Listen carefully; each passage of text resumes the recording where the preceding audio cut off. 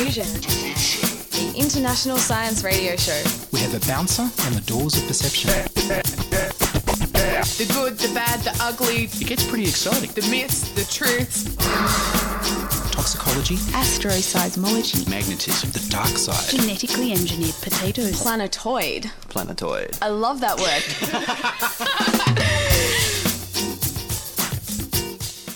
Hello and welcome to Diffusion. Sit back and relax while we inject weird and wonderful science directly into your genes. I'm Ian Wolfe. On this edition, we visit makers at the first Do-It-Yourself Day at the Museum of Applied Arts and Sciences. But first up, here's the news about sonic spying.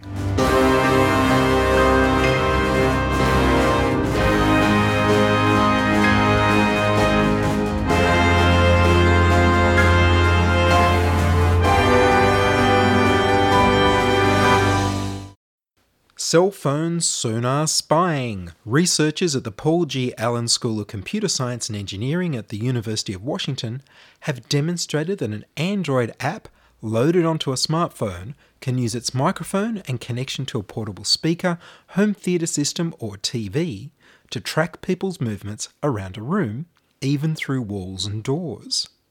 The phone directs the speaker to put out a high-pitched sound disguised in music that bounces off people in a way that the phone can analyse when it's detected by the phone's microphone. The attacker can tell where people are in a room and what they're doing. The active sonar Android app is called Covert Band.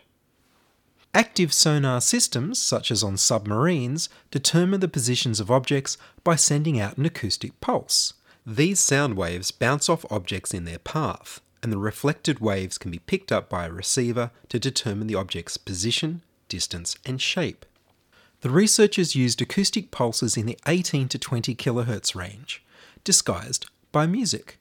Few adults can hear sounds as high-pitched as 18 to 20 kHz, although children, younger adults, and even pets might be able to hear them. They used a Samsung S4 model phone, which, like many modern smartphones, have two microphones. The second microphone allowed them to get location information as well as distance.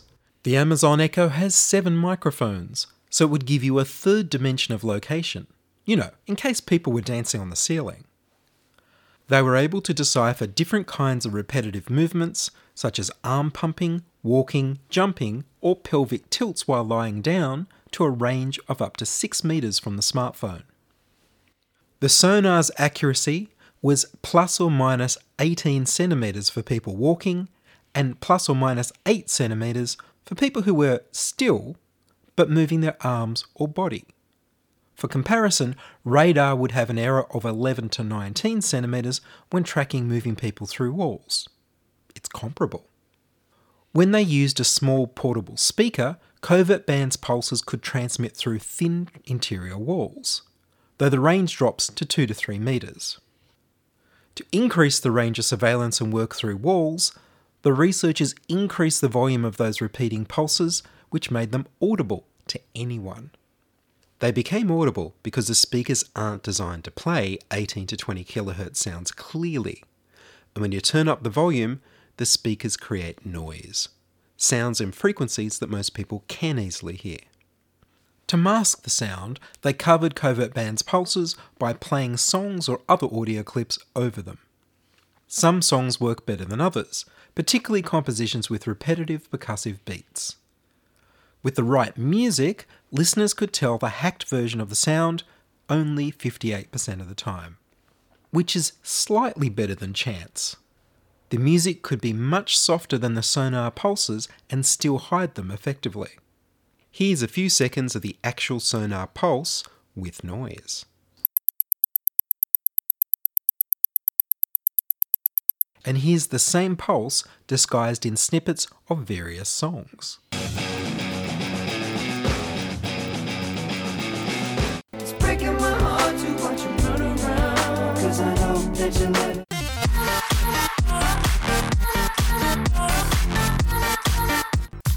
Baby, don't try. I hope you got you.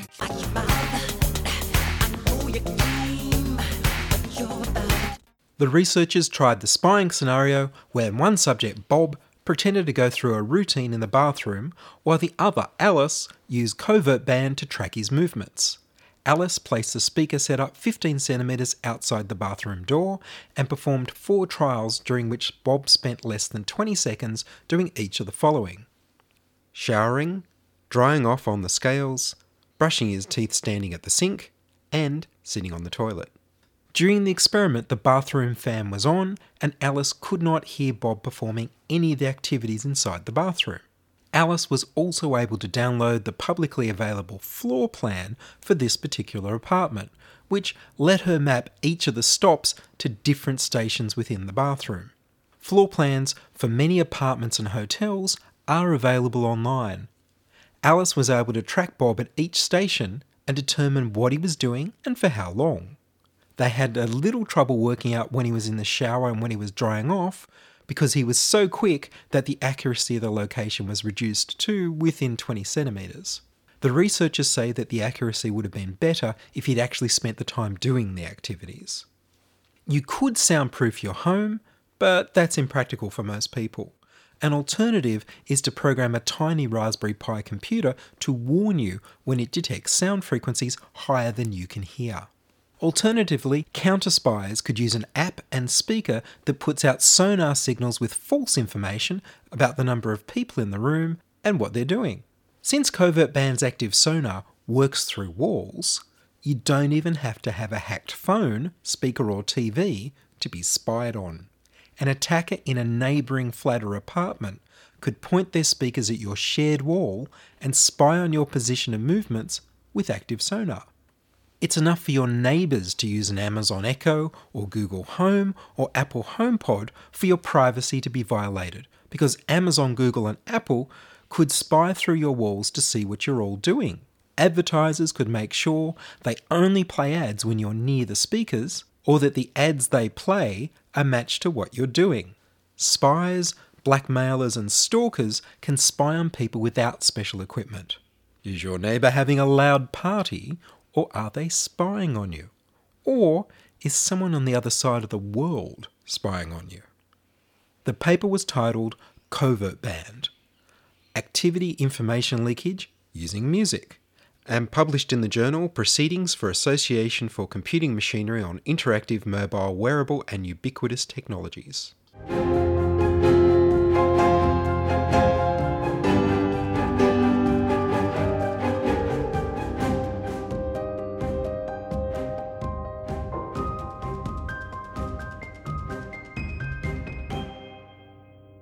You're listening to Ian Wolfe on Diffusion Science Radio. Send emails to science@diffusionradio.com. We're brought to you across Australia on the Community Radio Network and podcast over the internet on www.diffusionradio.com. And now we go to the Museum of Applied Arts and Sciences Do-It-Yourself Day, which takes the place of the previous Sydney Mini Maker Fairs. My name is An Nguyen. My name's Alex Makari. My name is Flavia Ching Liu. My name's Teresa Tran and we're from Seton College. And what's your project? You've sent something into space. So us girls, we coded a program to be sent up to space on a Raspberry Pi, and we conducted an experiment to see the health effects on the body when living in space, and this program is called CubeWriter. So you were part of the CubeWriter program on the little tiny computer that went into space and ran a whole lot of students' projects. Oh, and you've got one here which I can take a photo of later. Yeah. So to do CubeWriter, we coded a Raspberry Pi, so that's a Raspberry Pi, and we used the language of Python. So to learn Python, we went through modules and we learnt how to code it, so from scratch by ourselves. And on the ISS, what we used with these, so we coded 11 sensors. So with these 11 sensors, we sent that to space. And in space, we used 3 sensors. Okay, the sensor that measured humidity, temperature, and pressure. And from these results, we looked at how these can have a long-term effect on our skin. So we found out that it would make your skin dry, and it was really prone to being dry. So from this, we made a prototype. So we just formulated a skin moisturizer. Yes. So you've created a moisturiser based on all this data from 11 sensors that you had on the Raspberry Pi. So it was humidity and temperature and pressure and a whole bunch of other things. So how did you work out how this affects skin? We actually contacted a dermatologist, like that was Teresa's mom.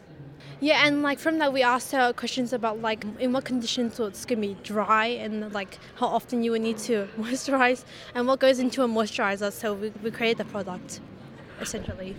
So while everyone else was looking out into space, you actually looked inside the International Space Station to see what the conditions were like and what people would need. Yeah, but essentially.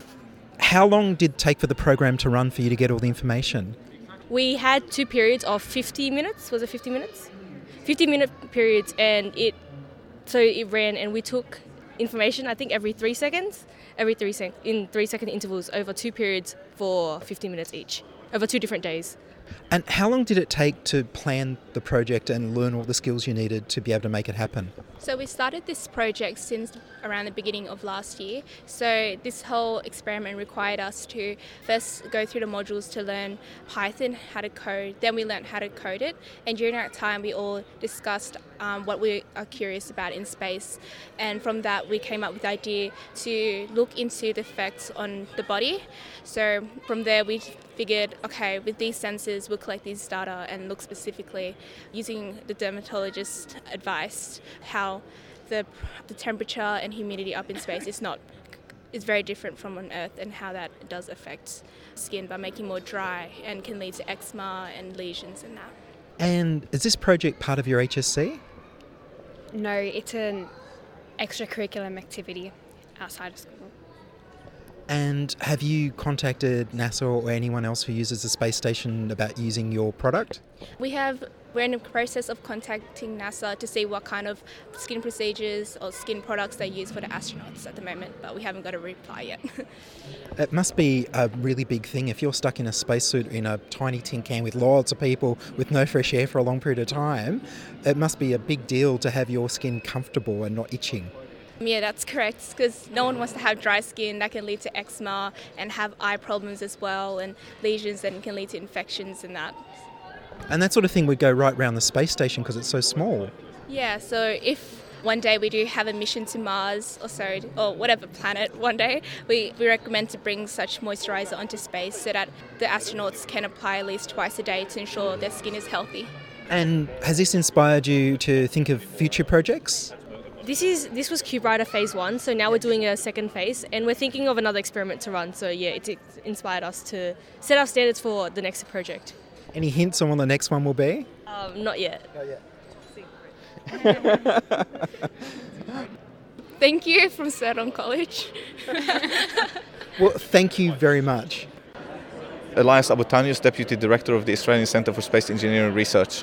And tell me, you've launched something recently? Yes, so we've got 2 satellites in space. So Australia has 3 satellites in space at the moment. 2 of them we're involved in. One of them is completely ours, and the other one is a collaboration with the University of Sydney and the Australian National University. And so what do these satellites do? So these satellites are part of an international mission to study the thermosphere, and it's an area of the atmosphere that is very little understood, the lower thermosphere, because satellites don't survive up there for long, so it's been in the past very difficult to put something up there. This is the overall international mission, and each satellite has its own goals as well. Our satellite has a number of experiments that we've designed and built and incorporated. And what is the thermosphere? The thermosphere is the layer of the atmosphere between about 100 and 1,000 kilometers. And the lower thermosphere, it's also called the ionosphere. It's made up of atoms without their electrons, so hence the name ionosphere. It's the lower thermosphere, so between about 100 and 400 kilometers, is very little understood because it has only been explored in the past by sounding rockets from below or satellites from above. And the ionosphere is something that shortwave signals bounce off? That's completely correct, yes. So the ionosphere is the layer of the atmosphere that shortwave radio bounces off. It's also very important for us to study because it affects our satellite communications, it affects our weather pattern on the ground. It's actually the layer of the atmosphere that solar storms and solar wind meets, hence the ionization. And that's also what lights up when there's auroras? That's also correct. So the ionosphere, because this is where the solar winds hit, it's where the auroras happen. And what sort of sensors are on your satellites? So we have a scientific experiment that as a satellite flies, it collects atoms and works out what they are, so giving us an idea of what the composition of the thermosphere. We've got a number of experiments that are also carried by the satellite, including a GPS. It's an Australian-built GPS built at UNSW. We've got a computer that self-heals, because up there you've got radiation, and radiation disrupts computers, and in the past you'd had to restart and reboot the whole thing. We've got a computer that can detect what's called a single event upset and fix itself. We've got another computer that is called a CEL4. It's a computer that has been guaranteed to have an execution time, which means that it doesn't crash, in a sense. So it's a computer that is deployed on a lot of mobile phones now. And the structure itself is an experiment because it's 3D printed. What's it 3D printed out of?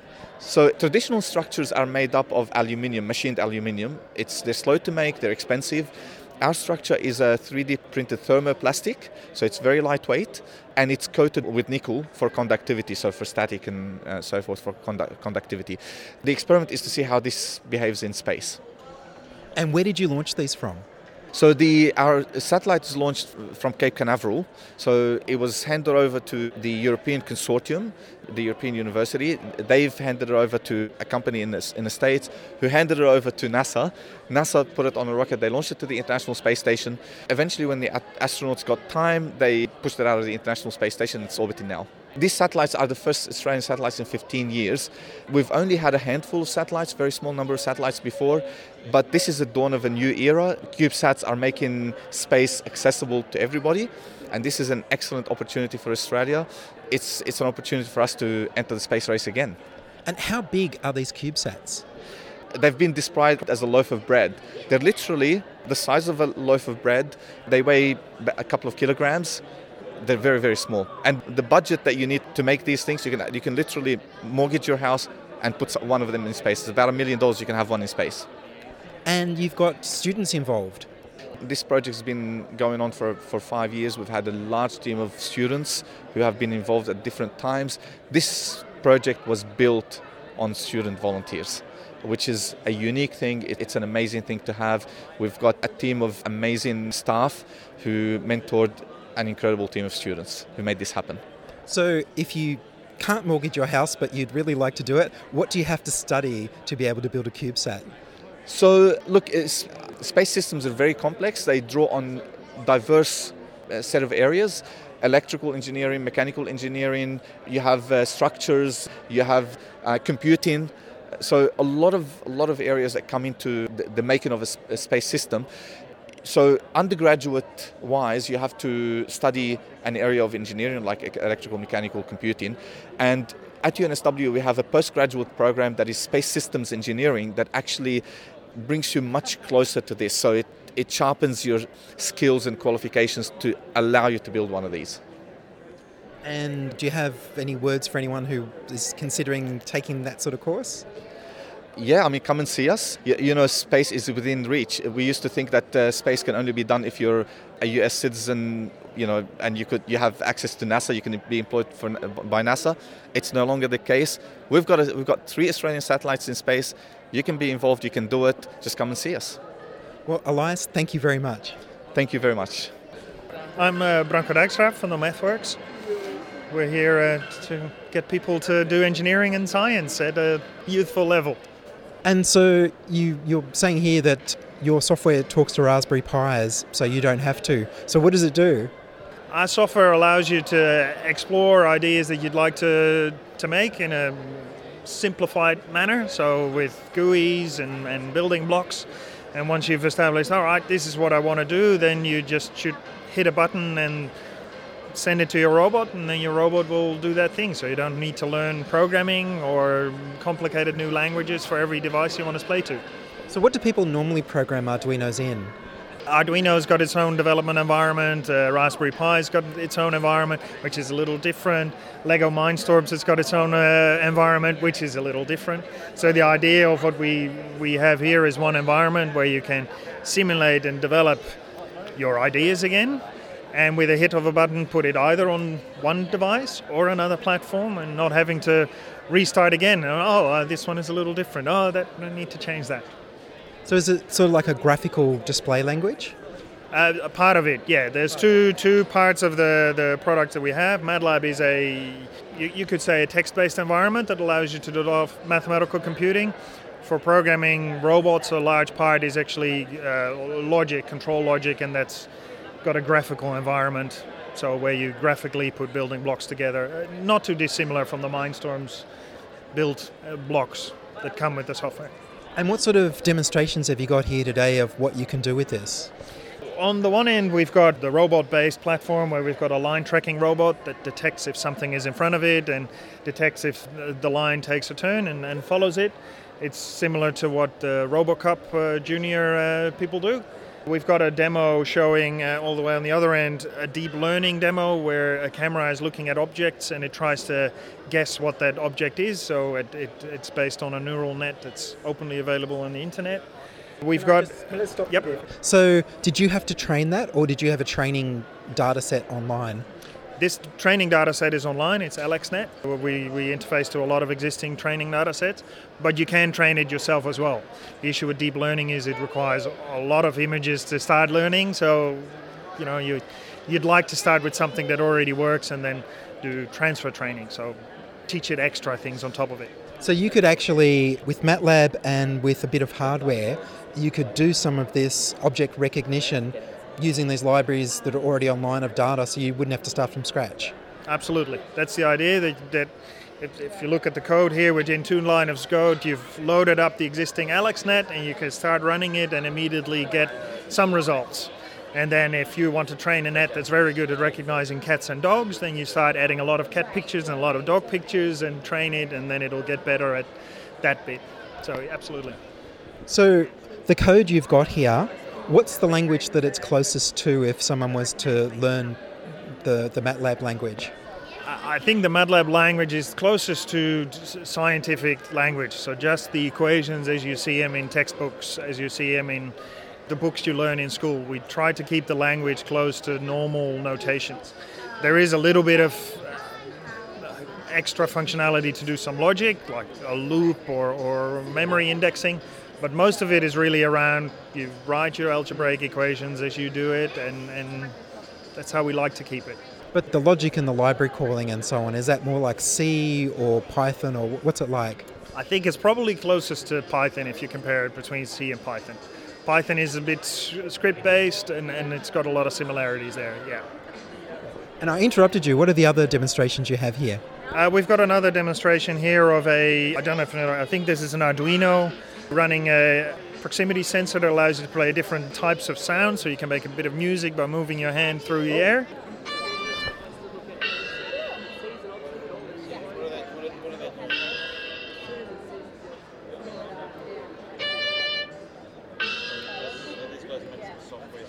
I think there's a few different levels where you can play with it, and depending on how far away your hand is, you get different sounds. And there's one more image processing demo that just takes an image stream from a webcam and does a process on it. In this case, it inverges the image, but it shows the type of thing you could easily put onto a Raspberry Pi for your robot to detect a colored object or a moving object or something like that. So with MathWorks, do people come and do courses or workshops? Some people certainly do, yeah. We offer a whole wide range of courses and services for the people who want that. There's online courses for home users and edu users. There's a lot of online courses as well, and there's many, many different options to learn. And with the product itself, there's hundreds of demos and examples where you could just load one up and get started. So if you want to build a robot, just start with one pre-shipping example and modify it to your heart's content. Thank you for coming and give it a go. Build something. Well, thank you very much. You're very welcome. Thanks for your time. More interviews from the Do It Yourself Day next week. You're still a citizen with the power to vote. Living in a scientific age, we need citizens who know enough about science to make intelligent decisions about what they do. We've used science to prolong life, to increase security and happiness, but it can also be used for destruction. Are we going to use it constructively to promote peace and give the world freedom from want? It'll be up to you, and you too. And that's all from us this week on Diffusion. Would you like to hear your own voice on radio? If you record a voice memo on your phone or use the voicemail tab on the website, I'll play your message on the show. We need more people contributing stories to Diffusion. Send your contributions, opinions, helpful suggestions, and donations to science@diffusionradio.com. That's science@diffusionradio.com. And please do send me an email so I know you're listening and you'd like to hear more episodes. Please like the Diffusion Science Radio page on Facebook and rate us on iTunes. Tell your friends. Follow me on Twitter @IanWolf. Join my patrons in supporting the show at patreon.com/diffusionradio. The news music was Rhinos theme by Kevin MacLeod of Incompetech.com. Checking production was Charles Willock.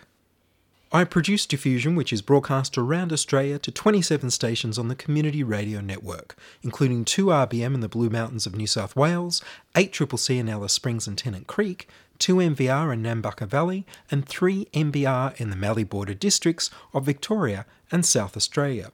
Diffusion is syndicated globally on the National Science Foundation's Science 360 internet radio station and also on astronomy.fm. Subscribe to the podcast on the Diffusion website, www.diffusionradio.com. That's www.diffusionradio.com, and check the website for videos, links and photos about this week's show. If you enjoyed the show, you can explore more than 900 previous episodes archived on diffusionradio.com, where the shows are labelled by keywords so you can focus in on the stories you want to hear. Subscribe to the Diffusion YouTube channel at youtube.com/c/diffusionradio. I'm Ian Wolf.